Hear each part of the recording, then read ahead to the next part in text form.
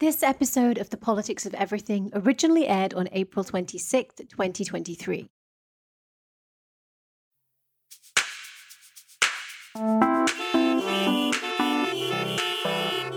If you went to see the cherry blossoms in Washington, D.C. this year, you might have been disappointed, but not because the trees weren't beautiful or the weather was bad. The simple problem was logistics. On one particularly nice day in March, drivers got stuck on their way into the park for up to 4 hours. Some started to tweet about their frustration, and others called their local radio station. Many of them never even got out of their cars. Alex, you wrote about this incident a few weeks ago. What went wrong? Well, it was a perfect storm of traffic conditions. It was peak cherry blossom. Basically, every year there's this period when the cherry blossoms all bloom at once.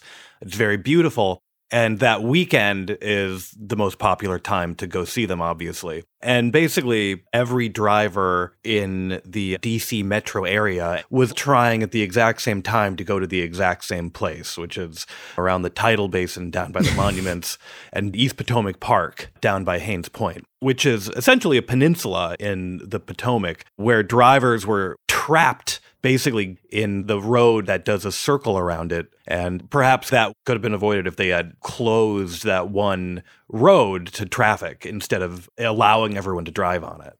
I'm trying to imagine what all these beautiful cherry trees covered in flowers would look like with the backdrop of station wagons and sedans and just like cars everywhere. Yeah. All the conditions were in place for a very nice day, and then it just turned into this incredibly aggravating experience. Right. People were stuck for hours, and then because the traffic wasn't moving, they started just abandoning their cars. They were getting out in the middle of the road, causing even more congestion. You calculated that it would be quicker to take public transit from New York City to these cherry blossoms than to drive there from within the DC area. How would you make that work? Yeah, I based that on at least one report of a person sitting in their car for 4 hours, and I could go hop on the subway, get to Penn Station in 40 minutes or so, and then take the Northeast Regional, not even the Acela, and get down to DC in about 3.5, maybe 4 hours.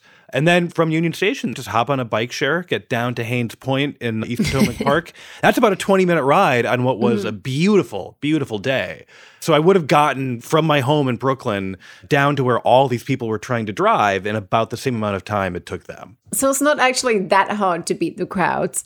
And in fact, the DC police issued several traffic advisories this year about the cherry blossoms specifically, urging people to walk, take the bus, bike share. There's a whole list of suggestions where they're saying, please do anything but drive. But somehow people didn't. Yeah, I think it's important to make it clear that the place all these people were trying to get to is not in the middle of the desert or out in the suburbs or it's not the Grand Canyon. Like, it's in a dense city. And it goes to show is that this is a predictable traffic event that happens every year in a place with a lot of mass transit, a place where you can easily walk to all of the sites you need to see. Place where you can easily bicycle too. And I think these official responses begging people not to drive are obviously insufficient. I don't think it's because all of these people stuck in traffic decided to ignore the warnings. I think it's just that car dependence was so ingrained in them, they just didn't think of an alternate way to go. Well, today on the show, we are talking about cars, our devotion to them, even when they make our lives worse. And what could be the Achilles heel of car dependence, the secret weapon we could use to rein it in. I'm Alex Perrine. And I'm Laura Marsh. This is The Politics of Everything.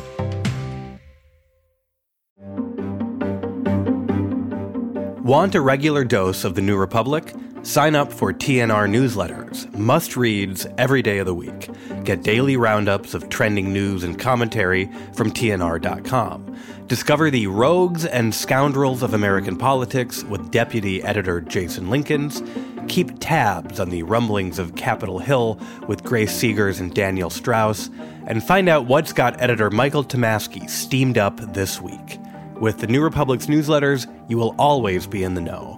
Sign up today at tnr.com/newsletters. That's tnr.com/newsletters.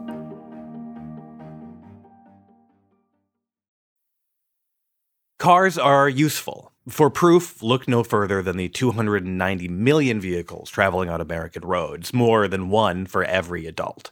Driving them also drains our finances, increases the time we spend in traffic, puts us at risk of crashes, and poisons the air. We've known all this for decades, so why have we only ever doubled down on our devotion to them? In his book Carmageddon, Daniel Knowles, a correspondent at The Economist, maintains that our automobiles are essentially driving us and the way we live, not the other way around. They are what the city you live in looks like and what your daily life feels like, Daniel says. The car goes to the core of almost everything, dominating almost all public spaces. Daniel, welcome to the show. Thank you ever so much for having me on, Alex. One of the things you argue is that even if we think, well, we put up with those negatives for all the positives that cars give us, a lot of the things that we think cars do well, they're actually not that great at. What are some examples of that phenomenon? Well, just getting around for one. If you're the only guy with a car in your city, then a car is brilliant. But when everybody's got a car, you're just stuck in traffic. And so they're not that good for getting around. They're kind of unpleasant and stressful when you're dealing with everybody else. The problem with drivers is there's too many of them. So the obvious solution to too many cars, too many people stuck in traffic, right, is the roads too narrow, add some more lanes. How has that affected American cities? And does it work? It does not work, obviously. The thing about adding lanes is you sort of widen the roads. More people drive. Everything gets further apart as stuff moves further down the roads. You get just as much traffic as before. And eventually, every other way of getting around becomes implausible because your entire world is just roads and parking.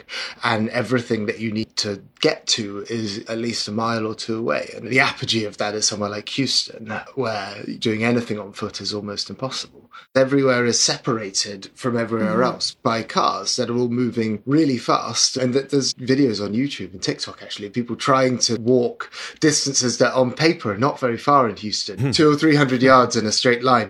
I have made this very mistake, literally when I was staying at a hotel for a conference, and I thought, I'll walk over to the conference center, and discovered there was no sidewalk. I was just kind of stepping along a sort of grassy verge on the way to this thing and had to cross several intersections and realized, like, oh, this actually just isn't somewhere that you can walk. I would maybe have had to book a taxi for this. Right. 10-minute journey. So it's hard to be a pedestrian, but what about if you're in the cars? How have cars changed in the last 10, 20 years? The big thing that's happening with cars now, obviously, other than becoming electric, is that they're getting bigger. SUVs, these sort of very luxurious pickup trucks that people use to go to Walmart or whatever. So the vehicles now are a lot heavier, which makes them noisier, more polluting, and a lot more dangerous to pedestrians. 20 years ago, I remember at least there being excitement around smaller cars, things like the smart car. And the idea was this will be great because you'll be able to slip into the little parking space that no one else can fit their car into. But actually what's happened is the trend towards bigger and bigger cars. What do you think has been the appeal of the SUV? I think the appeal of the SUV is we've had a period of very cheap gasoline prices. And the other thing is just that every other car on the road is giant. I don't know if you've ever driven a smart car. I did once. And when you're surrounded by pickup trucks and you feel scared in one of those small cars, some giant pickup truck will just go right over you. When you're on the freeway, you're not sure if the semi-truck can see you in the mirror or not. But now it's like that with almost every passenger car on the road, if you're in what used to be a sort of normal-sized compact car. It's basically a kind of terrible prisoner's dilemma type thing where you're forced to buy a car and then you're forced to buy a much bigger car because of everybody else getting one. And that's the really interesting part. I think in the United States, this idea that having one gives you the freedom to go wherever you want. But you're describing a situation in which everyone is forced into a car. Yeah, I'm trying to make the case on a sort of an American freedom basis. Right now, you're forced not only to use a car, you're also forced to pay for parking spaces, whether you use them or not. So you're forced to pay taxes that go on roads, whether you drive on them or not, because the roads aren't funded by gasoline tax anymore. So there's a lot of ways you're forced to pay for this car, whether you want to engage it or don't. When you criticize people's cars, even if they feel trapped when they're in traffic, and even if they don't like paying for gas and all this stuff, or they hate finding parking, they themselves can feel very criticized. Have you had any angry reactions to some of the reporting you did in the book or to the book itself? Do you know, honestly, less than I thought, which I'm hoping there'll be more, because it means that maybe I haven't been read enough by the right kind of people yet. But I think people can simultaneously agree with you and disagree with you. There's this kind of thing of, if you have bought a car and you've spent an awful lot of money on it, the idea that increasing the cost of gasoline, putting a toll on the road, or taking away parking spaces, people do get very upset by that, because they think, God, I've already got this car and it's already hard enough, and you want to make it harder. I think it's explaining the link between making car use harder and making other forms of transport easier that so often bumps into people's worldview. I think that's actually a good way to get into why the politics of this are so hard. An author like you can make this case at length, and at book length, in fact. And it's much more challenging for a politician, because when you say a world with fewer cars would be more pleasant in general for all of these reasons, it's hard to get people to imagine an improvement on the status quo as opposed to having something taken away from them, right? Yeah, absolutely. People just have massive loss aversion. Look at, this argument in New York about the congestion charge. That is not people in general, but specifically the drivers who are very upset about it, as though they're going to be banned from Manhattan forever. How will I ever be able to visit? Well, if you really need to drive in, you can just pay. They're not saying you can't drive in at all. But I think politically that's very difficult to persuade people. We're going to make it a bit more expensive and it'll be fine because you'll just do everything differently. I think that connection is really hard to sell. Right. This issue also doesn't really map onto party politics particularly neatly, right? It's not like Democrats are like the pro-public transit party. Their version of opposing car culture is just buying a nice car that has branding that signals we're slightly better for the environment than your Ford truck.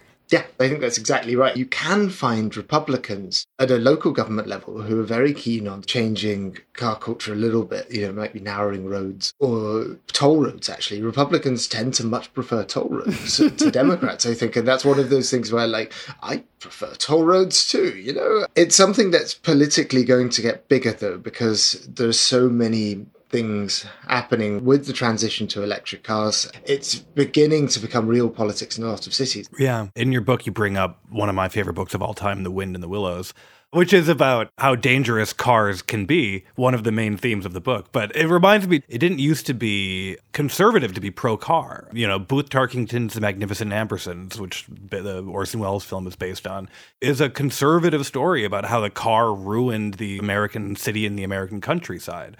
There's nothing inherently partisan about it. It does seem like the right is more up in arms now about any of the sort of changes we would be talking about here in a positive way. I don't know if you've kept up with the conspiracy theories about the 15-minute city or anything like that, right? Yeah, I've been following those for a while. I think there's that sense of a sort of lifestyle under assault that basically is built on a lie, which is actually that, you're free and independent in your car, when in fact you're completely dependent on a giant infrastructure paid for more and more by other people, particularly if you live in a rural area. You're not paying for that highway infrastructure. Probably the New York taxpayer who's walking everywhere is paying for that infrastructure. So I think of it as a conservative case against those freeloading car drivers some of the time. Right. Despite the myth of self-sufficiency, of the independence of the driver, we're talking about a lifestyle that's completely dependent on federal highway spending. I think that will be the battleground. That kind of party line is only going to grow between people who actually are very keen on a lifestyle that is based on having public transport or bicycles or walking and having stuff nearby, wanting to live in a dense kind of tightly knit community, and then people who don't really want to live near other people. And I think that's a real cultural difference that does map often onto political differences. And what I'm trying to argue in the book is basically that if you want to have that sort of liberal walk everywhere, ride my bike lifestyle, right now it's extremely difficult and very expensive because the car owners make it expensive. Several years ago, there was this statistic people like to bandy about in various stories, panicking about millennials' tastes. And one of them was that millennials don't own cars the way that their parents did. Do you see lower car ownership among young people as perhaps a sign of change or more openness to pulling away from this car culture? Oh, I think it's very much happening. Young Americans are far less likely, or they're substantially less likely to have driving licenses at pretty much any age, up to 40 now, than previous generations. The ones who do have licenses drive less distance. The entire kind of increase in traffic on the roads is accounted for by older drivers, particularly baby boomers who are carrying on driving well into their 70s and will do into their 80s probably. And I think that you can see it in the types of cars that are selling. Like I saw the other day that the sales of convertibles have collapsed. And you think, well, I don't know, just looking around at my friends, I think... Everyone's too precarious to have a midlife crisis now. Exactly. Yeah, who can afford to have a midlife crisis in the way they used to? And if they do have a midlife crisis, they're probably not going to buy a convertible. An affair is much more affordable. Exactly. So maybe some hope for the end of cars. Daniel, thanks so much for talking to us. Thank you ever so much for having me. This was really enjoyable. Daniel Knowles' book, Carmageddon, is available now. We've been talking about all the problems with car culture and why it's so hard to rein in. After the break, we're talking to the author Henry Graybar, who has a surprising solution. We've been talking about how cars define our public spaces, but it's not just in the building of ever-widening roads. The perpetual quest for parking, whether on street, in a driveway, or parking lot or garage, has driven city planning for nearly a century. Henry Graybar, a columnist at Slate, has written extensively about parking and the municipal policies that inadvertently encourage people to drive more, not less. Parking determines the size, shape, and cost of new buildings and the fate of old ones, Henry writes in his book, Paved Paradise. The patterns of traffic, the viability of mass transit, and the life of public space, the character of neighborhoods, the state of the city budget, our whole spread out life in which it is virtually impossible to live without an automobile. Henry, welcome to the show. Thanks for having me. So if you ask anyone who has to actually find parking, they would tell you there's nowhere to park. How ubiquitous is parking space in the US? Parking space in the United States is extremely abundant. The estimates are that there are between 4 and 9 parking spaces per car. And of course, some of those cars are in motion. So if you're looking for a parking space, there are at least 5, let's say, available to you. Of course, the million-dollar question is, are they where you want them to be? Right. And that's where we get into the paradox of parking, which is that it manages to be simultaneously so abundant as to be the top single land use in many American cities. And at the same time, when you're behind the wheel looking for a place to park, it feels impossible to find one. You have this crazy statistic in your book that Houston uses a land area nearly 10 times the size of Paris for parking, and that the entire space used up by roads and parking in the US is the size of the whole state of West Virginia. Yeah, there really is a lot of parking. I know it's hard to believe, but there's a ton of it. I mean, where would you rather visit, Paris or Houston? You know, maybe they need all that parking. I was thinking about your book recently when I was in a car driving to a suburban mall and arrived in the parking lot. And I was like, oh, this is where all the parking is. It's in this one-time space. It's at the mall. It's not like on the street near where you live. It's not by your friend's house or anywhere you actually want to drive to. It's just like these destinations that have huge concrete pads outside of them. Yes, right. If you fly into an American city and you look from the sky at particularly like a commercial district in the suburbs, that's where you'll find really what I think of as the architecture of parking requirements, which is where the obligation to provide all this parking has actually determined the urban form beyond whatever is in the zoning code, beyond whatever people's tastes are, beyond even what the developer is trying to do. But the other thing I want to add is that there actually is a lot of parking even in the places people want to park, which is to say it's not all out there at the football stadium, right? It is also embedded in neighborhoods in these little nooks and crannies and residential garages and the lot behind the video store, whatever. And one of the problems is that it's proprietary. And so you have an office with a 3-story garage and a condo building next door with a 3-story garage. And the condo building's garage is full at night. and the office building's garage is full during the day, but they don't share the parking. And so you end up with twice as much parking as you actually need for all the cars, and multiply that out by many cities and many different complementary uses, all with their own proprietary fiefdom of a parking lot outside. And the reason for that is the parking requirements, which you mentioned. Where do those come from? Well, there is a book that makes suggestions about how much parking you might want to provide for, say, a laundromat or a hazardous waste facility or a K through 12 school. Like, it's bizarrely specific how the number of spaces is correlated with particular attributes of those uses, like pool tables in a pool hall or nuns in a nunnery or pews in a church or whatever. Isn't it like for undertakers, it's like number of caskets or something like that specific, basically? Yeah, I believe that the statistics I've heard about the undertaker parking requirements is that there are, if you survey the nation's parking requirements, something like 14 different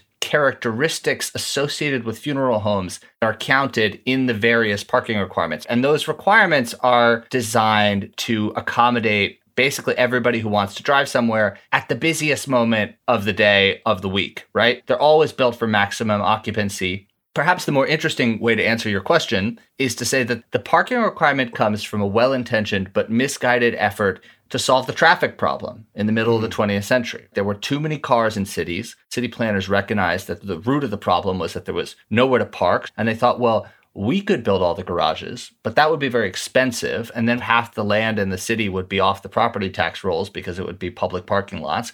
So why don't we require every private developer, every owner, to provide a certain amount of parking? And it has been the driving force behind the way buildings look, behind the way transit functions, behind the feel of a downtown for the last 60 or 70 years. I think once you understand this, you can recognize this immediately. But I don't know if people can realize this until they know the history here. But the reason older buildings, older neighborhoods, older cities, the buildings look so different than newer ones, it's about the fact they were built around parking.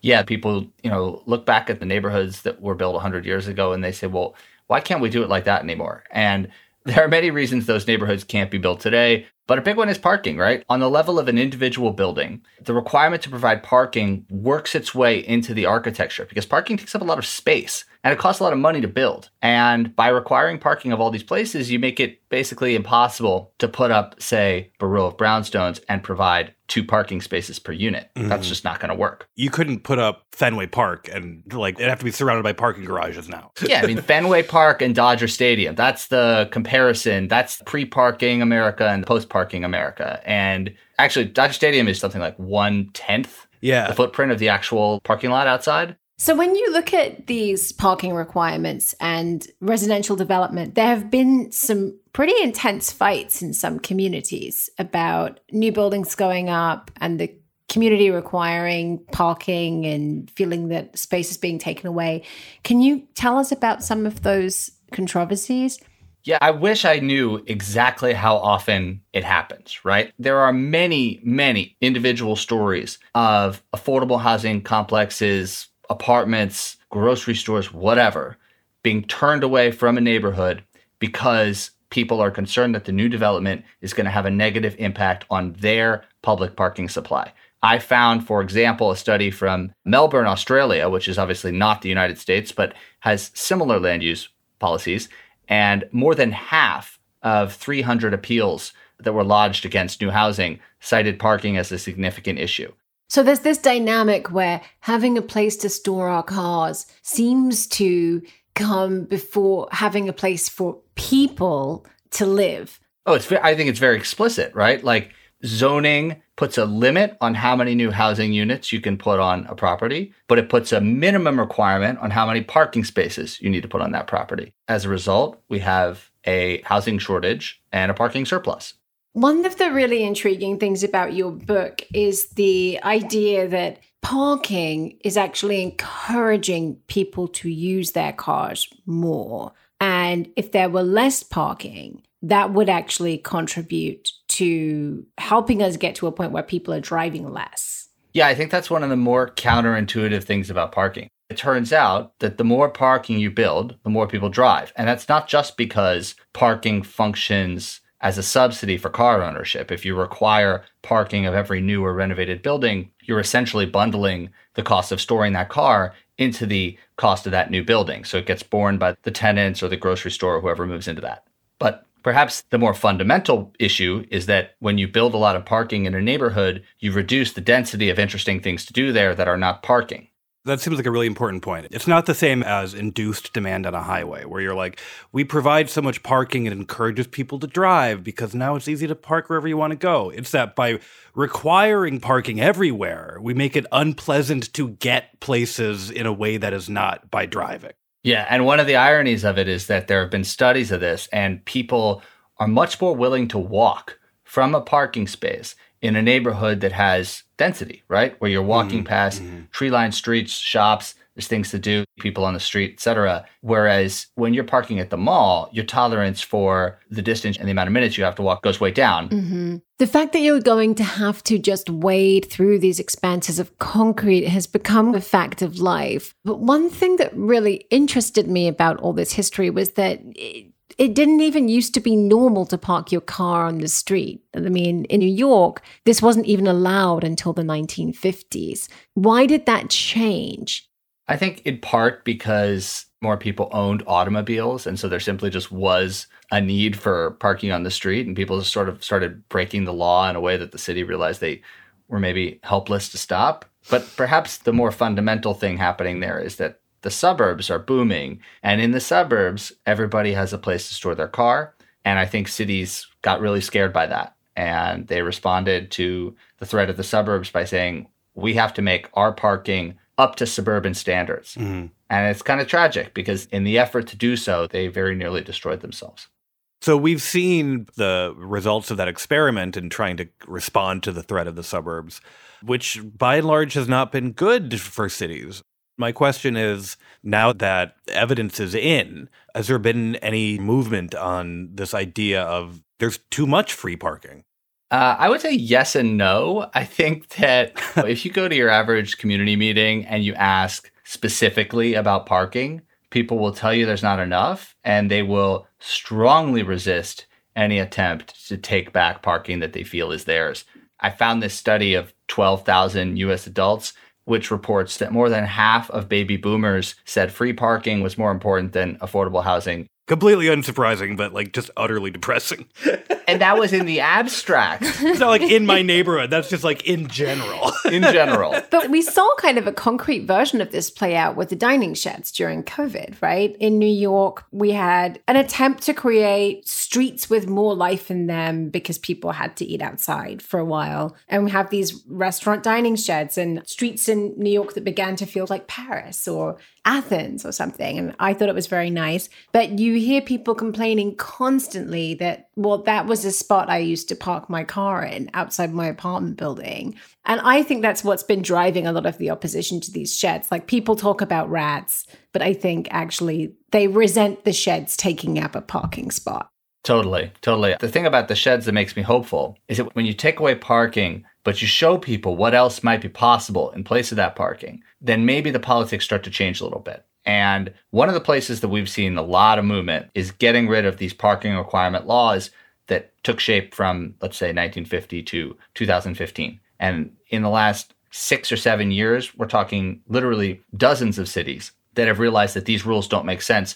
And I think what's interesting about it is that this is for parking that hasn't yet been built. So we're not taking away anybody's parking, but it's up to the developer and the architect to decide how much parking they want to build. And that's been very popular, and I think there's good reason for that. On the left, you have people who say it's very clear that these requirements prevent us from building affordable housing. And then on the right, you have this realization that it's one of the more senseless instances of the government telling you what you can and can't do with your property. I want to build a White Castle, and you're telling me the government says how many parking spaces I have to put in front of it? Exactly. But so there is change. I feel like we should give, because he's mentioned your book, some credit to the academic who did a lot to bring this kind of parking stuff to light, Donald Shoup. Yeah, Donald Shoup was trained as an economist. He's a professor of urban planning at the University of California in Los Angeles. And at the time when the ink was just drying on all these laws requiring new parking, he started looking at it and saying, is this a good idea? How did this become the number one use of land in some cities? And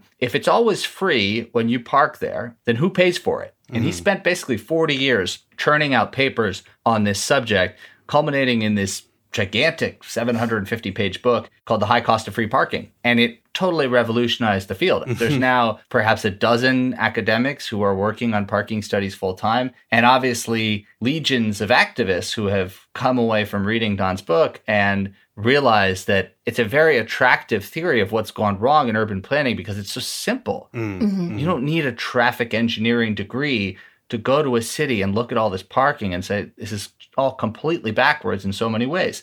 The other beauty of it is that you don't need to change the character of a society to address these problems. Right. You look at what happens when these requirements get repealed, and you see that when the market functions free from these laws and people are free to make their own decisions about how much parking they want to provide, how much parking they want in a condo they buy or a unit they rent, they generally want a lot less parking than the law previously required. For example, for the last 10 years, Seattle has allowed developers to build apartments without parking in certain locations near transit. And this came during a massive building boom in Seattle. And they permitted 60,000 housing units between 2012 and 2017. 70% of them had parking anyway, but they built 40% less parking than they would have built had they been subject to those old parking laws.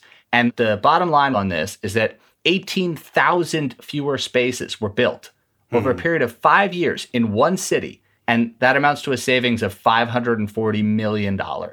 And society didn't collapse in Seattle. Society actually did collapse. But, it wasn't because of the parking spaces. Yeah, no, that's right. I forgot. But, if I'm forced to imagine a world without free on-street parking, it sounds like hell to me. Is there by chance anywhere in the world where something like that has already been tried? Well, it's funny you should ask, Alex, because in Japan, they have a pretty radical policy where to buy a car, you need to show that you have a place to park it. And as a result, you get these really lovely neighborhood streets where there's people driving, but there's also people walking and riding bicycles, and the shops and the apartments come right up to the road. And it feels very distinctive. And I'm sure if you've seen a photo of a Japanese street, you've noticed that there's something different. And now that you realize there's no parking on the side, you'll look at it again. You'll say, oh, that's what it is. Well, thank you so much, Henry. And I will be thinking of you next time I'm circling the block. Thank you for having me. Henry Graybar's book, Paved Paradise, is available now. The Politics of Everything is co-produced by Talkhouse. Emily Cook is our executive producer. Lorraine Katamatori produced this episode. Myron Kaplan is our audio editor. If you enjoy The Politics of Everything and you want to support us, one thing you can do is rate and review the show. Every review helps. Thanks for listening.